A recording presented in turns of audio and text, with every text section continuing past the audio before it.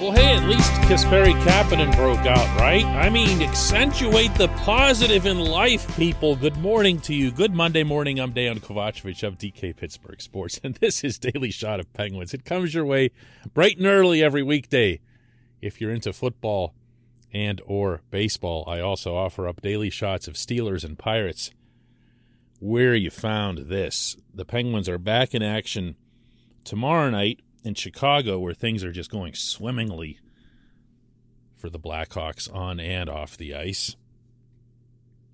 And the Penguins, in the interim, will have to shake off a really lousy couple of minutes the other night in losing to the Wild 5-4 in a shootout, because there's nothing about that game that should have wound up a negative.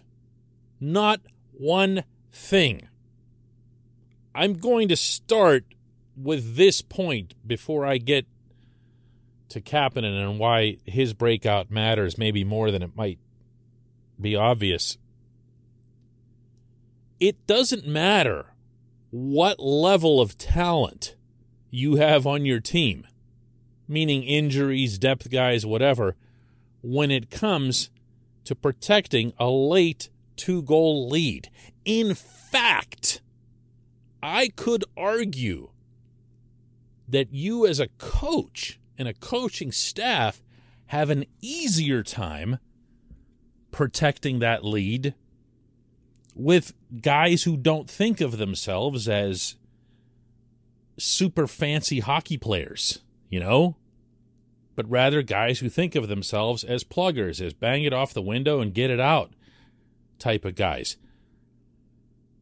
The Penguins were not responsible in those last 3 minutes. They certainly weren't responsible in those last 3 seconds. How do you get an open shot in that situation? I mean, there's only so much ice you even need to cover. Realistically, with that little time left, there can't be a person uncovered at that spot of the rink where Ryan Hartman scored from. That can't happen. That's a lapse and a half. And I wasn't crazy about some of Todd Reirden's line choices and defense pairings down the end, but I'm not going to blame a coach, much less an interim coach who hasn't been rotating forward lines in a long time, when the players on the rink blew this, and they've blown other late situations. And while I'm at it, before I do get to the Kapanen thing, which I will, it wouldn't kill Tristan Jarry to get better at shootouts. He was terrific in this game through regulation and overtime, for that matter. I didn't see any of the goals realistically as being his fault, including the last 2. But when you've given up 5 goals on 7 shootout attempts, you're just flailing. You have no idea what you're doing. And he looked good, I thought, on Freddie Gaudreau's backhander, but that might be because he knew Freddie's moves from when Freddie was here. After that, it was just laughably easy. Kirill Kaprizov just flipped one over him. It was something that you would see like an international soccer player do to a goalkeeper who had no clue what he was doing. Embarrassing, really. I understand. I'll say it again. He was really good with the actual hockey that was played. But shootouts can either get you points or cost you points. And when you're going against a Western Conference team, you want to take that extra point. You don't care if they get one. You could still survive that evening and not have a single regret if you can pull out that shootout. But, I digress. Positive. This portion of Daily Shot of Penguins is brought to you by the good people at the Greater Pittsburgh Community Food Bank, where they're committed to providing food for all of our neighbors in need across western Pennsylvania, and they in turn need your help. Visit pittsburghfoodbank.org to find out how $1 from you is all it takes to produce 5 full meals for those in need. pittsburghfoodbank.org. So Kapanen had a hat trick. Did you hear about that too? He did. He also shot the puck. Had a really nice finish on his first goal, in tight, nice move. Blasted one coming down the right side like Guy Lafleur for the second one. Blasted another one from the left side with a couple of screens in front. Got a friendly bounce, unlike all the other bounces he'd been getting, and he let it rip. In parentheses, he also could have had a better shootout than whatever that lame little slide along the ice 5-hole attempt was from 35 feet, end parentheses. The hat trick is going to help Kapanen, I believe, not just in the near-term future, but over the course of the season. And here's why. If he scores one goal, and he has that big emotional reaction that you saw when Jason Zucker came over and pretty much slammed him into the glass because he looked almost as excited as Kapanen. He was the guy who made the pass. He's also a line mate, also a really good guy, Zucker. So you can imagine that that's genuine. And you see that excitement and you think, all right, he's off the schneid. That's it. Now Kapanen can go on to, score, goals like normal at his normal pace. Here's why the hat trick mattered. I had a talk with Kapanen during the preseason, one-on-one. It was after one of those exhibition games in which he looked really dominant and looked like he was ready to have a breakout year. Finally top 20 goals, finally get his first hat trick for that matter. Well, he did that. What can happen to you at any position in professional sports that's numbers reliant, where you're gauged mostly, not necessarily by your coaches, but on the outside, by how you fulfill those numbers, is the athlete can really get down on themselves if they look like they've lost hope of attaining the pace that they'd wanted to have. I know from talking to Kapanen that he was looking to have a career year. He was tired of hearing about, how he underachieved in Toronto when he felt, and rightly so, that he didn't get the opportunity there.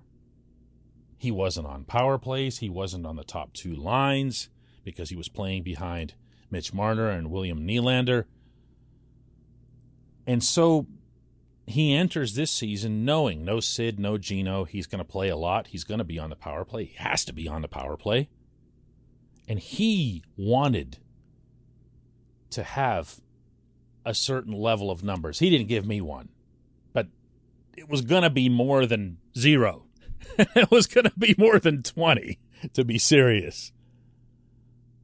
He sees himself, and with that release that he has, with all of his different weapons to finish that he has, that should be his expectation. He's the fastest player on this roster. Did you know that? The coaches will tell you that. Faster than Brian Rust. He has everything. But if he were to start getting down on himself, it was only going to get worse. So the reason that 3 goals matters more than 1 is that if you think back to it, the Penguins still aren't even an eighth of the way through this season. They've played 10 games. So if you take 8 times 3, he's already at 24 goals, which would be a career high.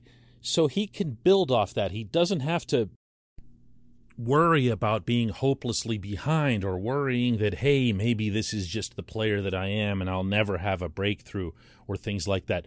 I'm sharing this with you because this is stuff that the players would never, ever say publicly. It just sounds so bad, but it's very real.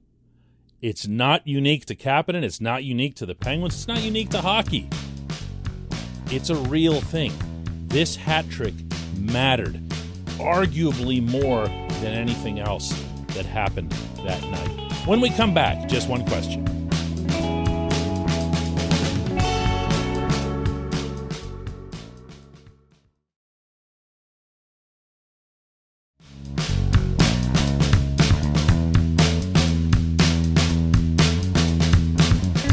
Back. It's time for Just One Question. That's brought to you always on this program by Fubo TV. The monthly cost of cable is over $200.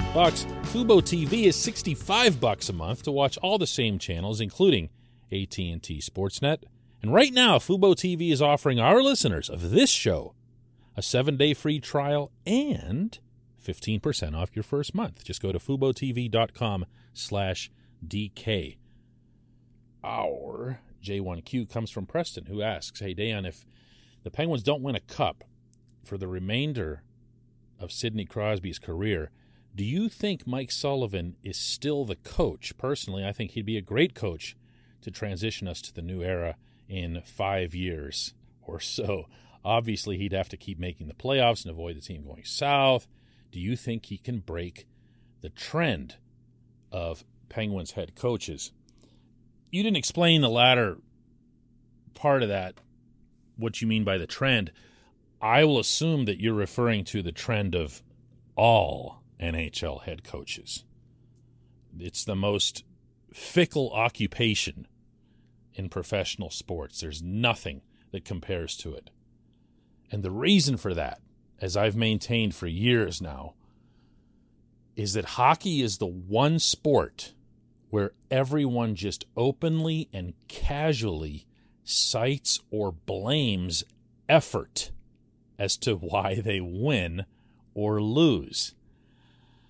I very rarely agree with that assessment in either direction when it's brought up, but everyone brings it up.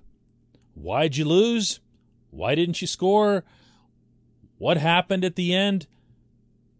It's always about effort. It's always about how we didn't try hard enough. Here, this was Kapanen himself the other night, sounding borderline depressed after his hat trick and that outcome. Like I said, we just need to be better. I mean, there's not much to say to that question. I'm not trying to be rude or short. It's just a fact. You can't. I understand if you let one in, but two is something that, you know, a good team can't be doing, and that's what we are. So we just have to learn from that. You heard the man. What do they have to do? Have to be better. Just have to try harder. Well, not always. Sometimes you're just not doing the right thing, or the strategy isn't right, or the personnel distribution isn't right, or so-and-so's just having a really rotten day, and it's not working out for him on the ice. But it's not always effort. The problem for coaches, with effort being mentioned all the time, is that everyone thinks that the solution to every problem that every hockey team has is to fire the coach, because the next guy will come in and give them that big magical jolt. It doesn't always happen that way. I could see where we think it does in Pittsburgh. Those of you who go back will remember when the late, great Herb Brooks took over for Kevin Constantine. Constantine had this defensive system, was really, really discipline-oriented. Herbie comes in and just says, I just want you to skate. And he skated the living crap out of these guys. Just was totally convinced that they were out of shape because Constantine had them playing static, boring, retreating hockey.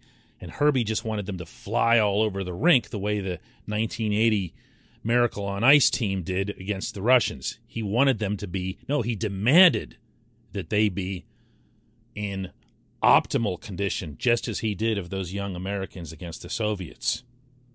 And that ended up paying off, obviously, at Lake Placid. And the night that Herbie took over for Constantine, it was a game against the Capitals at the Civic Arena that I covered, and the Penguins won this game 5-0, and that does not come close to describing what a blowout that was. And the fun that was being had by those players. And we remember stuff like that. And we remember when Mike Sullivan took over for Mike Johnston, and it was a similar situation. Johnston was, he wasn't Constantine, but he was very careful, very rigid in the things that he wanted from his players. And it was more with him about them fitting his system than him coaching up the players that he had.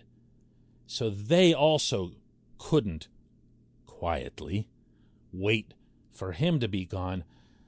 Sully comes in, they lose their first game, but then after that they went on a roll, and it was a sight to see. And we remember that later that season, after everything had looked so lost for the first couple of weeks, they win the Stanley freaking Cup. So GMs all around the league see this, and it's part of the culture. It's okay. In fact, unlike other sports, GMs can get away with firing multiple coaches. In another sport, you basically get one of your own choices, meaning you can inherit somebody else's coach or manager in football or baseball, but you get rid of them and you get one of your own guys. After that, all the attention starts turning to you. It doesn't work that way in hockey. Hockey, everybody's hired to be constantly fired. The Penguins have an extraordinary coach, to attempt to answer your actual question. I believe that Mike Sullivan not only could be here well into the future, I believe that he should be. I don't believe the Penguins are going to find a better coach somewhere than this guy. I would like to see Sullivan be one of those individuals who changes the perception around the league of the value of coaches instead of just using them to end a 5-game losing streak. I appreciate the question. I appreciate everybody listening to Daily Shot of Penguins. Let's do another one tomorrow when the team heads to Chicago, where, guess what? The Blackhawks just fired their coach.